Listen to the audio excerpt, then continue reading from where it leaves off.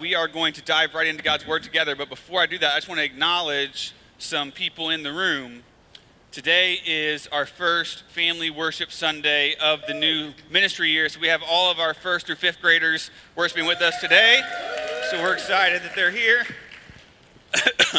Giving them a chance to see mom and dad and the rest of the adults in their church getting after it for Jesus. So we love them kind of learning with us and coming after alongside us and growing in that together. So let's go ahead and get our Bibles going to Acts chapter 4.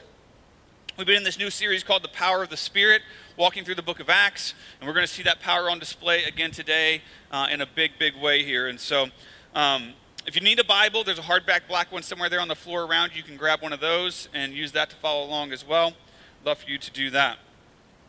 So as I was kind of prepping this week, I thought about this question. I want to just kind of ask you and see what you think the answer might be. If you were to stop somebody on the street, just a stranger, somebody maybe you don't know, and ask them this question: what words do people use to describe Christians?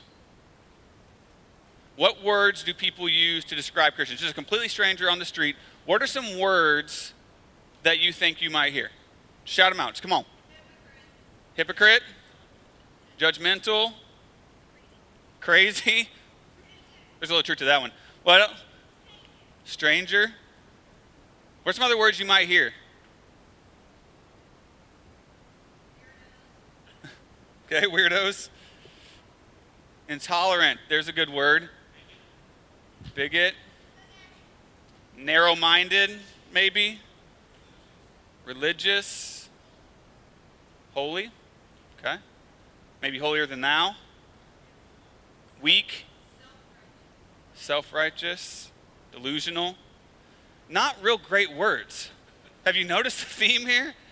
We're like, that's kind of a problem. And I think that's because we get wrong what we're going to talk about today. So maybe through the Holy Spirit's working in us through God's Word today, maybe we can get some correction on this, at least for our church and for our hearts, as we see what we're going to talk about today is this idea of boldness. I think this is a word that you don't often, if ever, hear described as Christians. You don't usually hear the word bold or boldness. You'll hear some of these other words that we've talked about. But in the Bible, we see, especially in the book of Acts, both a command in a way and also a example of Christians and even Christ himself being bold. So we can get some definitions on the table so we can get some clarity about what we're talking about and what we're maybe not talking about, okay? So boldness has kind of two main definitions that I found. Number one is courage in the face of danger. Courage in the face of danger. This is the kind of boldness that we think about when we label somebody a hero, right? The police officer, the firefighter, the soldier that runs into the dangerous situation in order to help in some way. They're being bold. And that's good, right? We love that. We love to see heroes. That's why all of our movies are about them and our TV shows, and we like that kind of boldness. It's good. But there's a second definition for boldness: impudent, cocky, disregard for others. Okay? When I'm so bold that I'll say whatever I want, do whatever I want, I don't care how it affects you, I don't care how you're going to take it, I don't care about the ramifications, I'm just being bold because that's who I am. That's kind of definition number two. And we have another word for that kind of boldness, and it's called jerk. All right, can we just agree on that, right? Like, sometimes it's not so much being bold, you're just being a jerk right now. And I think, in the Bible, gospel boldness is definitely the first one. It's that courage in the face of fear. It's willing to step out into dangerous situations and be willing to go the extra mile for what Jesus called us to do. That's the kind of boldness we want. But I think too often we drift into the second type of boldness where we actually just come off as a jerk. Or we don't do boldness at all and we just come off as a coward. Okay? And so Jesus was bold without being a jerk. Right? The apostles in Acts, the new church in Acts, we see them being bold without crossing that line into something that's not good or healthy or helpful. So that's what we're going to try to figure out today. How do we do that? So here's the question: how can I live a life of gospel boldness worthy of my Savior? All right, not just boldness for the sake of boldness, but how can I live a life of gospel boldness that is worthy of the name of Jesus Christ, the Savior of the world. Or if I could even shorten that question down, I would say this: how can I be bolder for Jesus? How do I do that in a way that's effective and is in line with God's word? So, Acts chapter 4, we're going to start in verse 5 today. Just kind of catch you up. Last week, if you remember, Peter and John walking into the temple, lame guy there sitting on the side of the street. They heal him. He gets up, he starts walking. They start preaching the gospel to everyone in the temple because of his testimony. And then the Jewish leaders don't really like that, so they come and arrest them and put them in custody. And then we pick up in verse 5. It says, on the next day, their rulers and elders and scribes gathered together in Jerusalem with Annas the high priest and Caiaphas and John and Alexander, who all were of the high priestly family. And when they had set them in the midst, they inquired, by what power or by what name did you do this? Then Peter, filled with the Holy Spirit, said to them, pause. We're going to wait. We'll get to the speech in just a second. The first thing I want you to see here is this: gospel boldness starts with the Spirit, not self. God, this is so key. You got to start in the right place if you want to get to the right end. All right? Gospel boldness starts with the Spirit, not with self. Let me show you the two examples here that kind of contrast. So it says the rulers, the elders, and the scribes. Those were the three groups that made up what was called the Jewish Sanhedrin. It was the ruling body over Jerusalem and over Judaism at this point in time, okay? And then it says some specific guys, Annas the high priest, which interestingly enough, he is no longer the high priest at this point. He had been deposed by the Romans, but he was still kind of the patriarch of the priestly family, so he still kind of got the title within the Jewish realm, even though the Romans didn't really see him that way anymore. His son, Caiaphas, the next guy listed, was the actual official high priest at this point. And then you have John and Alexander. We're not really sure exactly who they are, but they're part of this high priestly family. So there's this whole family that was kind of in control of all of the things that were happening with Judaism in Jerusalem, and these are the guys. And so they got all the top dogs in the room for this trial, right? And no doubtly trying to intimidate Peter and John into submitting to what they wanted them to do. And I think it probably was a little effective. You got to remember that Peter and John know that this is the exact same group. This is the Sanhedrin, this exact same council that just a couple months ago brought Jesus in, unjustly tried him and beat him, and brought all these false witnesses against him, and then sent him off to be killed. So they know how this group works. They know what they're capable of, and now they're standing before them for basically the exact same reason. And they asked them, by what power or by what name did you do this? Did you do this healing? See, they knew the reality of what had happened here. What they're seeing in this healing is not something that comes about by human hands. There was a power, there was a person behind this that was greater than and bigger than and above mere humanity that was working through Peter and John. The implication of their statement is, listen, we have the power here. Like, we're the powerful ones, we're the ones in charge, and you're coming in here doing stuff that we didn't approve of, and so who do you think you are, and where are you getting this power from? And give us an explanation of what's happening here. The Jewish leaders here, they certainly had a boldness about them, didn't they? But it wasn't the good kind. Do you see it? Do you see the presumption and the pride and the jerkiness, if that's a word? I don't know if that's, but we're going to go with that today. And then you have the flip. Look at Peter. It says, Peter, filled with the what? Holy Spirit, said to them. Listen, Peter was not up all night the night before in his little prison cell writing out his defense of how he was going to deal with this court case the next day. Right? He was probably sleeping soundly, because he knows he's walking in and God's got this. And it says that he was filled with the Holy Spirit. God is here defending himself through Peter. Peter's not defending anything. God, the Holy Spirit, is speaking through Peter to defend his own work, his own gospel, his own name. Peter's just the mouthpiece. This is actually a fulfillment of a promise that Jesus made to his disciples way back in Luke chapter 12. In verse 11, he says, and when they bring you before the synagogues and the rulers and the authorities, do not be anxious about how you should defend yourself or what you should say, for the Holy Spirit will teach you in that very hour what you ought to say. So Peter knew what was coming, and he's ready. And Peter knew exactly where the power came from. There was no doubt in his mind. It wasn't from him. It was from Jesus. It was from the Holy Spirit. This is why he could be so bold in front of this group that just crucified his master a few months ago. Because the Holy Spirit was giving him a courage and a power and a boldness that wasn't in him, it was in Jesus. The leaders are getting ready to see exactly where the power came from in this whole new round of boldness through Peter. In fact, to show you that what I'm saying is correct, jump down to verse 13 with me for just a second. This is after Peter gives a speech, but notice the reaction. It says, now when they, the Jewish leaders, when they saw the boldness, there's our word, of Peter and John, and perceived that they were uneducated common men, they were astonished, and they recognized that they had been with Jesus. So after Peter's speech, it says that they saw the boldness of these men coming directly from the Holy Spirit through Peter as he speaks. But they also noticed that these are uneducated common men.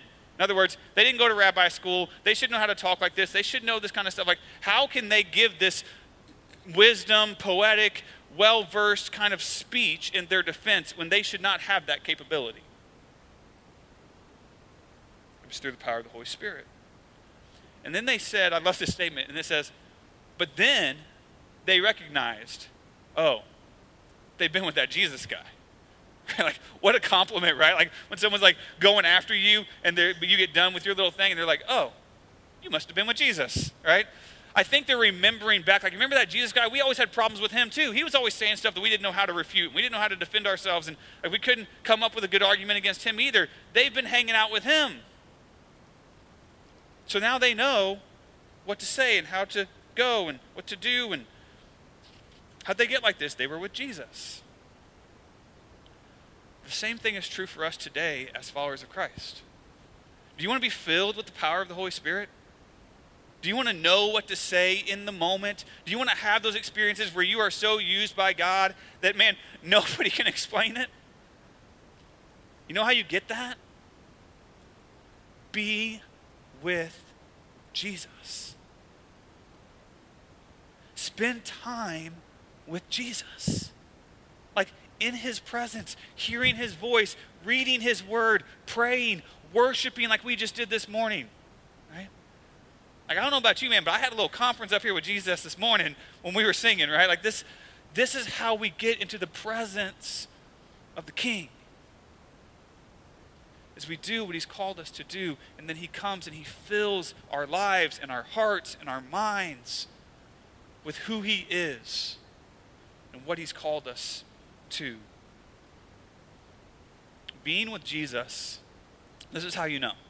This is how you know if you've been with Jesus. Being with Jesus brings both humility and confidence. Humility because in the presence of the perfect Savior, I see the great depth of my sin and the wickedness of my own heart.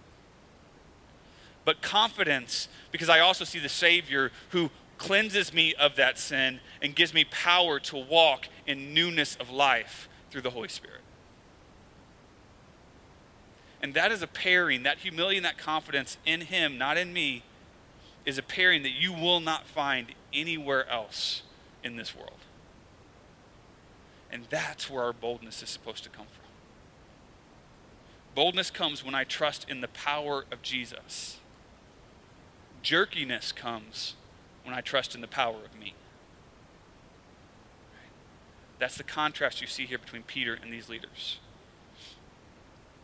This summer, our family goes to Cardinals games a couple times during the summer usually, and so we were going to the Cardinals game one time. We were kind of walking up towards the stadium. We got our Cardinals red on and peanuts in hand. You know, you can't go to the ball game without peanuts, right? So we're walking in with our stuff, and we're ready to go. And as we're walking up, we see him. We see the guy. You know I'm talking about? The Busch Stadium prophet. Have you seen this guy? The guy walking up and down the sidewalks with the big signs, right? Repent or you're going to burn in hell. And he's got the headset mic on and he's screaming, violent verses at people on the street with a little speaker attached to his belt. He's just like going after it. As we're walking up, I see him doing this thing, and it was so interesting to look across the street and to see all the lines of people that are just waiting to get into the stadium, right? They're waiting the ticket lines, and to see their responses to him. Right? Like some were just staring in disbelief, like, can you believe it? Like, what is this? Who is this guy? Some of them are pointing and mocking, but most of them are just doing this. Right? They're just turning their back and trying to avoid this unpleasant affront that's happening when they're just trying to go watch some baseball. So as we're walking up as a family. I got Ava with me. I'm holding Ava's hand, and she turns to me. She says, "Daddy, who is that? What's he doing?" I said, "Well, he's trying to teach these people about the gospel and about their sin." And she said, "Why is he doing it so mean?" Exactly. Right? I couldn't say it any better than that. In John 13:35, Jesus said this. He said, "By all this, people will know that you are my disciples if you have love for one another." Boldness and love are not opposites. They're not contrary to one another. Right? In fact, I would challenge you that being bold and courageous in the Spirit, the most courageous thing you can do sometimes is step out and love somebody who's unlovable. To put yourself out and make yourself sacrifice something to show love to somebody else who doesn't get it yet. That's the kind of boldness that the world needs. Gospel boldness starts with confidence in the Spirit, not in myself. This is the key. If you have confidence in the Spirit, you will be bold and loving at the same time, because that's what He is in you. But when I try to do it on my own way, in my own thoughts, in my own agenda, it goes south really quick. So just real simple today. Point number 1, be bold, not a jerk. Everybody good? All right, like that's pretty much point 1. Okay. Point number 2, let's go next in the scriptures. Keep going here in verse 8. Now this is Peter's speech to the rulers, right? Rulers of the people and elders, if we are being examined today concerning a good deed done to a crippled man, by what means this man has been healed, let it be known to all of you and to all the people of Israel that by the name of Jesus Christ of Nazareth, whom you crucified, whom God raised from the dead, by him this man is standing before you well. This Jesus is the stone that was rejected by you, the builders, which has become the cornerstone. There is salvation in no one else, for there is no other name under heaven among men by which we must be saved. And then go to verse 14. We already read 13. But seeing the man who was healed standing beside them, they had nothing to say in opposition. This is the rulers. But when they had commanded them to leave the council, so they kicked Peter and John out, they conferred with one another, saying, "What shall we do with these men? For that a notable sign has been performed through them is evident to all the inhabitants of Jerusalem, and we cannot deny it. But in order that it may spread no further among the people, let us warn them to speak no more to anyone in this name." Point number 2, gospel boldness speaks for truth, not personal gain. Gospel boldness speaks for truth, not personal gain. So they asked Peter and John, by what means, by what power, by what authority has this man been healed? And Peter's typical response, by the name of Jesus. But he doesn't just say Jesus, he says Jesus Christ of Nazareth. That's really specific, isn't it? Because you see, during this day and time, there were actually probably been several guys named Jesus. It was actually a fairly common name before he got it, and then nobody else wanted to have it, all right? Because I'm not that Jesus, right? So, but back then it was fairly common. So they said Jesus of Nazareth. They didn't have last names back then, so you would either tag on the name of the father, Jesus, son of Joseph, or the city they came from, Jesus of Nazareth, to kind of be more specific, like this is the guy I'm talking about, this specific dude, right? They're like, Jesus of Nazareth, that guy, you know him, and by the way, Jesus Christ of Nazareth. I hope you understand. If not, today's your aha moment. Christ is not Jesus' last name. Okay, like that wasn't a name, that was actually a title. Christ is just another word for Messiah. Right? The chosen one, the one that God promised was going to come and save his people and deliver them and reunite them with him. So Peter here is making a very strong, specific claim to these leaders. He's saying, make no mistake about it. This man was healed not just by Yahweh, not just by God, not just by the Lord. No. He was healed by Jesus, the Christ of Nazareth. That's a very exclusive claim for the power of Jesus. And then he tacks on, whom you crucified. Like, Peter just doesn't give up, right? Like, he just goes right back at him. Like, so bold. These are the guys who just killed Jesus, as he's saying, and can do the same to him. And he's like, that guy you killed, that's who healed him. It's interesting to me that Peter here, he doesn't back down from the truth. No matter what it's going to cost him, he doesn't back down. He's been doing this the whole time. As soon as the Holy Spirit came and filled all the believers and they rushed out in the streets, right? His very first sermon, he preached this exact same message. You killed Jesus, you need him, to the crowd in the street. But then he escalated. He went from the crowd in the street, and then he preached it to the crowd in the temple, like in the Jews' backyard, right? The Jewish leaders' backyard. And now he's preaching it directly to the Jewish leaders who have his fate in their hands. Bold. Bold for the truth. He says, and God raised him from the dead. Which is another jab at them, because if you remember last week, the reason that they arrested him is because they were upset that he was preaching about what? The resurrection. Because they didn't believe in the resurrection. And it was going to undermine their power. And he's like, hey, by the way, the same power that healed this guy is the same power that raised Jesus from the dead. The guy you said who wasn't raised, the guy you don't believe in, all of that, that power healed him. So now what are you going to do? Right? This is the gospel, friends. The gospel is so offensive to our pride in our hearts and our sin because it calls us out in truth. It tells us the truth about ourselves, that we are indeed sinners, broken and desperate and rebellious against God. And that short of the saving work of Jesus Christ in my place for my sins on the cross, that I am destined to be separated from God for all eternity. But if I'll believe, if I'll turn and put my faith, even as Peter is accusing them and boldly telling them the truth, he's actually, as we're going to see in a second, he's actually inviting them in. Right? If you'll see it, if you'll change your mind and see the power of Jesus, you can come and be on the right side of this. You don't have to stay in opposition. Because God also raised him from the dead so that he could come back and show you he is God and to forgive your sins and to offer you acceptance into the kingdom. He wants to heal your sin just like he healed this lame man's legs. And the same is true for us today.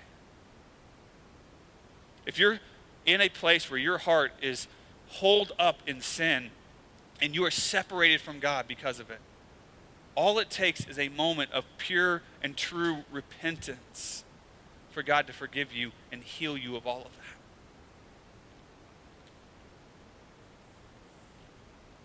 He goes on, Jesus, the stone rejected by the builders, has become the cornerstone. He's referencing here Psalm 118:22. This was a prophecy that God said he was going to send the chosen one, the Messiah, to be the new foundation of his people. And he says, you guys have rejected him. You denied him, you rejected him, you threw him out, you killed him. He says, but I got news for you. Salvation is in no one else. This is the exclusivity of Jesus. There are not, please listen to me today, there are not many ways to God or heaven. I know that is a super unpopular statement in our world today, but I love you enough to tell you the truth. There is one way through the blood of Jesus Christ. Oftentimes when we say that as Christians today, we're called, one of the words we heard earlier, intolerant. Right? How can you say your way's the only way? That seems very intolerant. Please understand, Christians, you got to get this, because this is not going away. And we have to know how to deal with this and respond to this. Information is not intolerant. Imposition is. There is a difference. Me telling you the truth about what is, me giving you the information you need to make an informed decision, that is not intolerant. Me trying to impose that on you and make you believe what I believe, now we're moving into intolerance. Which is crazy, because none of us can make anybody believe anything. That is the sole work of the power of the Holy Spirit. Our job is to inform. Information is not intolerant. Imposition is. When religion or belief is forced on someone, that's intolerance. But when it's offered as a gift universally to all who will believe, that's an invitation. If I was standing up here and telling you Jesus is the only way, and too bad you can't have him, now we've got a problem. But I'm not saying that. The Bible doesn't say that. Peter's not saying that. He's saying Jesus is the only way, and please come. You're invited in. That's not intolerance, that's loving. So they finally get done hearing Peter's thing, and they don't really know what to do, so they send them out. Like, get these guys out of here. We got to talk amongst ourselves and figure this out. And it says, seeing the man who was healed, they had nothing to say. Because here's the reality, friends. You cannot refute clear truth. When you are face to face with truth, you can't refute that. You can't do anything against that. This is where we are at. The great example of this today is with the pro-abortion movement. When it all started way back when, and we started trying to legalize all of this, the argument back then was what? It's okay to get an abortion because it is not a baby. It's not a life. There's not actually life there yet. It's just tissue, so it's not a big deal. But as science has progressed over the decades, what have they proven?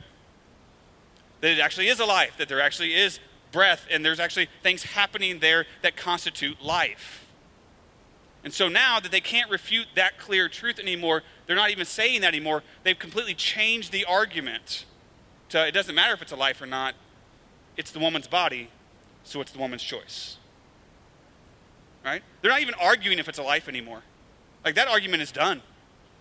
That's been put to bed. The only argument now is, do I have the right to take this life because that life is inside my life? You see, when you can't refute the truth anymore, you have to do something else. You have to sidestep it. You have to subvert it. You have to hide it. You have to ignore it. You have to find some other way. And so they asked themselves, what shall we do with these men? It's clearly that somebody's been healed here. So what do we do with these guys? And it's so interesting to me, the language there. What shall we do with these men? Not what shall we do with this truth? Not what shall we do with this healing or with this new revelation, or what shall we do with this Jesus guy? What do we do about the guys who won't shut up? What do we do about the guys who keep witnessing about all this that we don't want people to hear about? They say right here in the text, we can't deny it. So they're acknowledging this was truly a miracle. It's obvious to all. We can't deny it. But we don't want it to spread any further.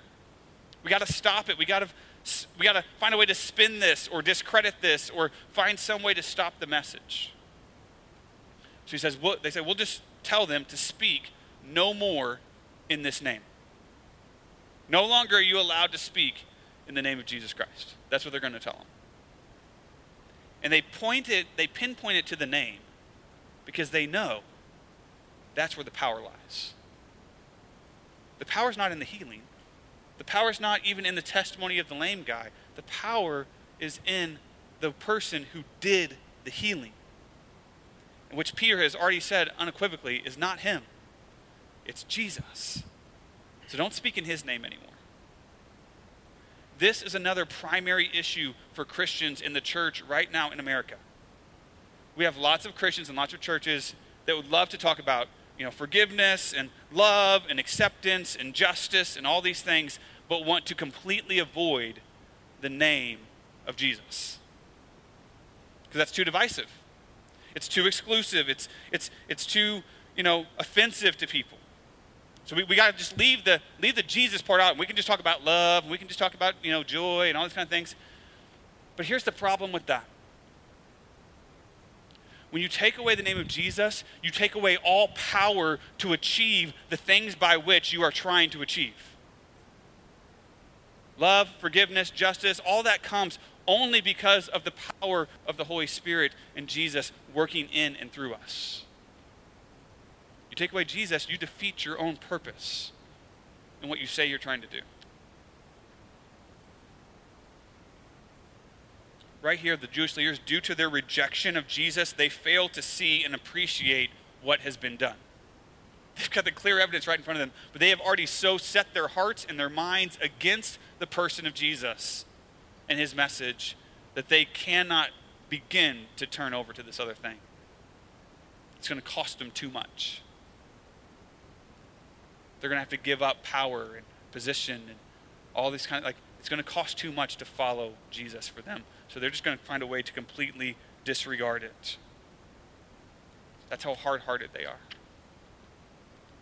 My fear today is that some of you are in that same spot. You know the facts about Jesus.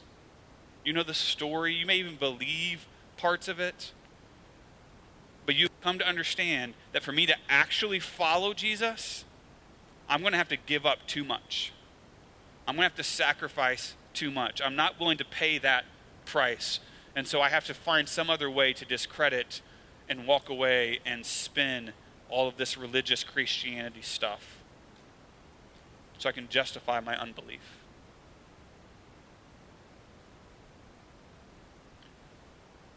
Following Jesus does have a cost. And being bold for Jesus has a cost.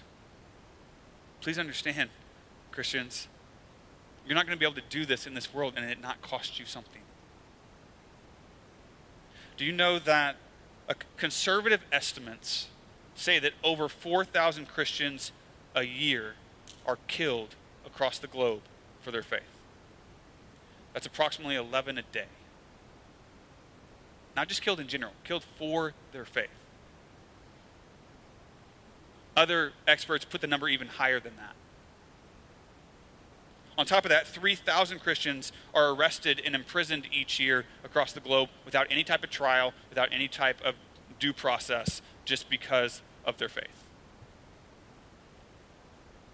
In many countries in the world, following Jesus Christ with boldness comes at great cost. Fortunately for us here in the United States, it's not there yet. There's a cost, but it's not that kind of cost. The cost that we might have is, discomfort in the home, or, loss of a friendship, or being passed over for promotion at work, or just being thought of as the crazy one in the neighborhood. There's a cost to it for us, but it's not that kind of cost. And yet, even though our cost is smaller, how often do we not speak up when truth is being maligned and lies are being propagated? Because we're afraid of the cost. How often do we just smile and change the subject rather than address the issue with truth and love? How often do we just avoid the topic altogether so that we don't have to talk about Jesus or the gospel in fear that they might disagree with us?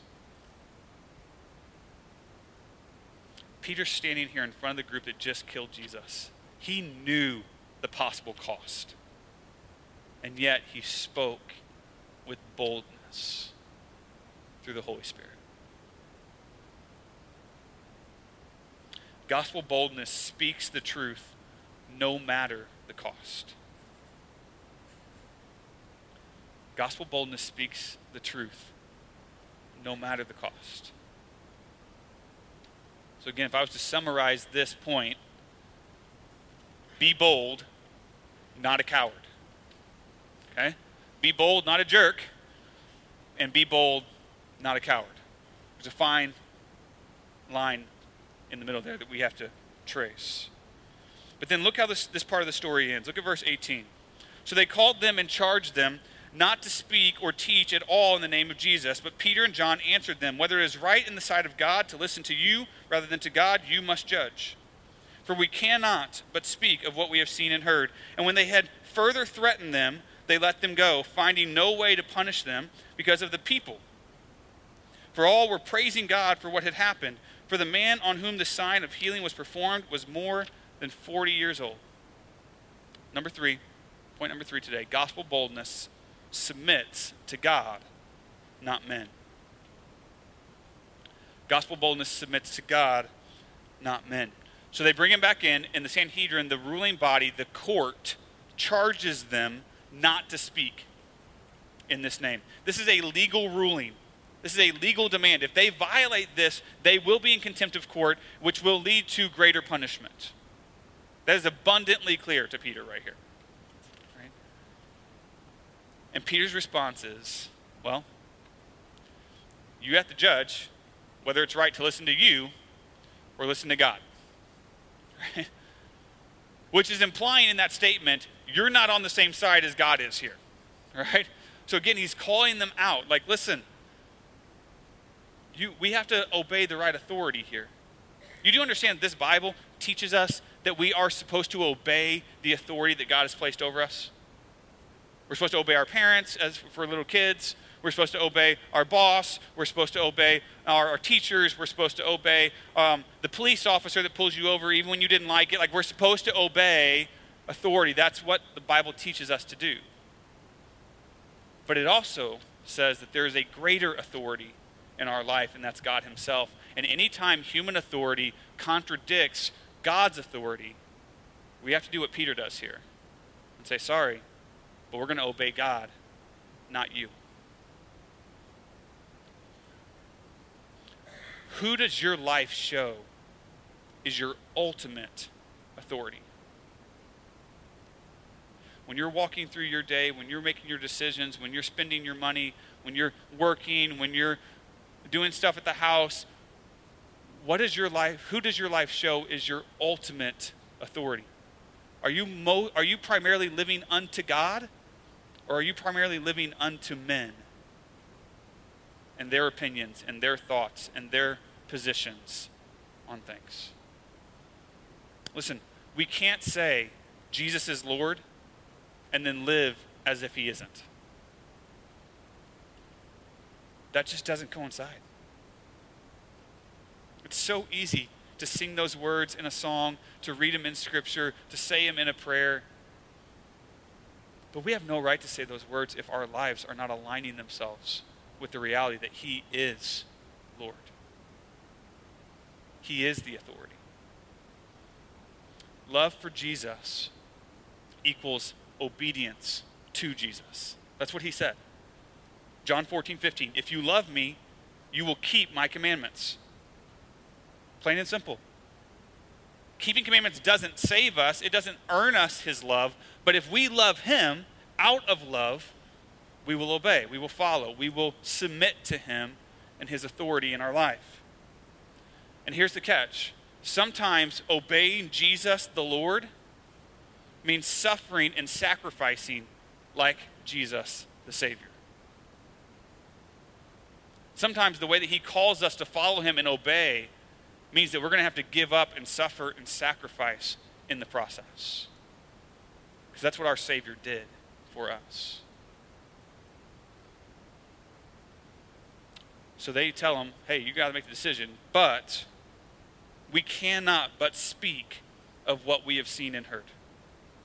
That is a clear defiance of the court.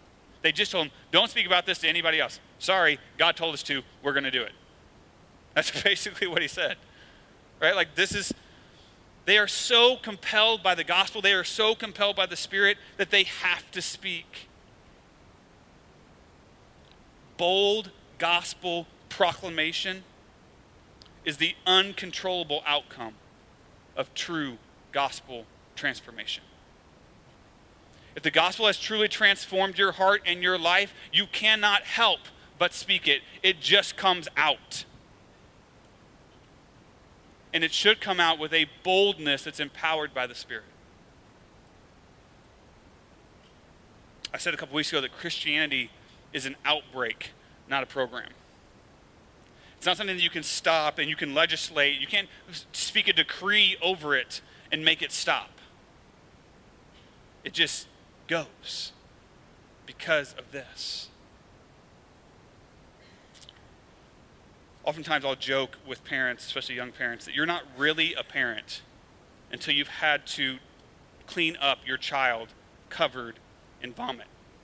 Right? Like that's when you get your parent card, right? Like that's the moment where it's real. I remember one night we heard that dreadful sound coming from one of the bedrooms, followed by Eliana's voice calling out for mom and dad. And so we walk into her room to find her still laying in her top bunk, and she looks up and her face is covered in a mask of vomit. And we're like, so she was laying down in her bed and she had thrown up while she's still laying down. So what goes up must come down. So it's all over her face, it's all over her clothes, it's all over her bed and her pillow. And we're like, baby, what happened? And she's like, I don't know. I just couldn't stop it. We've been there, right? Listen, the gospel is like vomit. Once it's inside of you, it's going to come out. And you cannot stop it. If you are truly transformed by the gospel of Jesus Christ, it will flow out of you in bold proclamation. Anything short of that is a sign that we are not living with Jesus. We are not being with Jesus and being transformed by the Holy Spirit.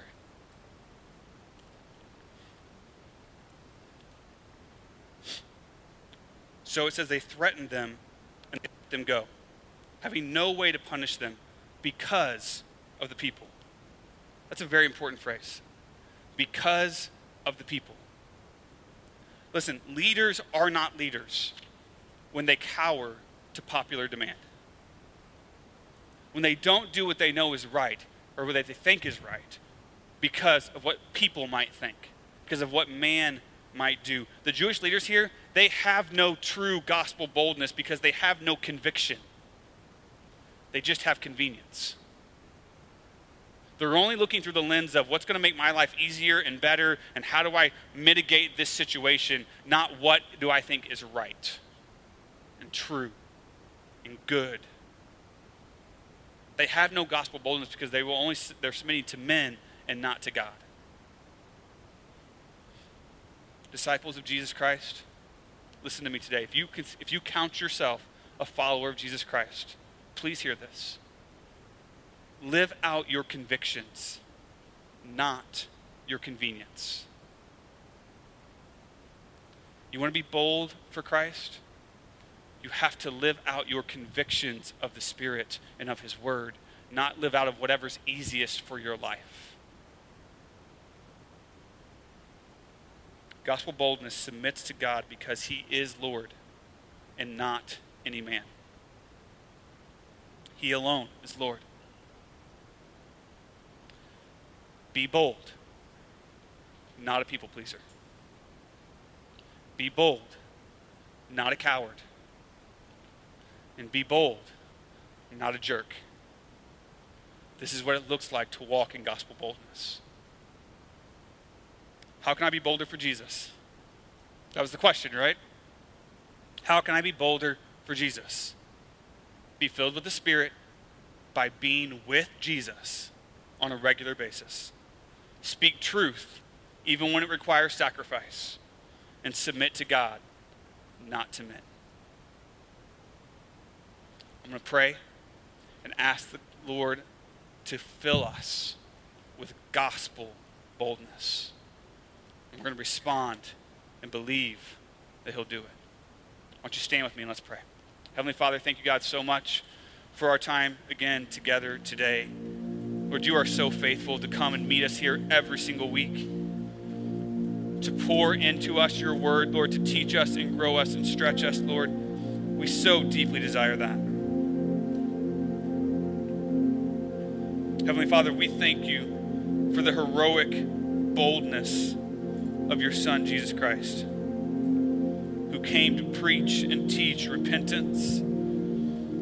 Thank you for his boldness to challenge man-made religion with the true gospel. Thank you for his boldness to die in our place for our sins on the cross.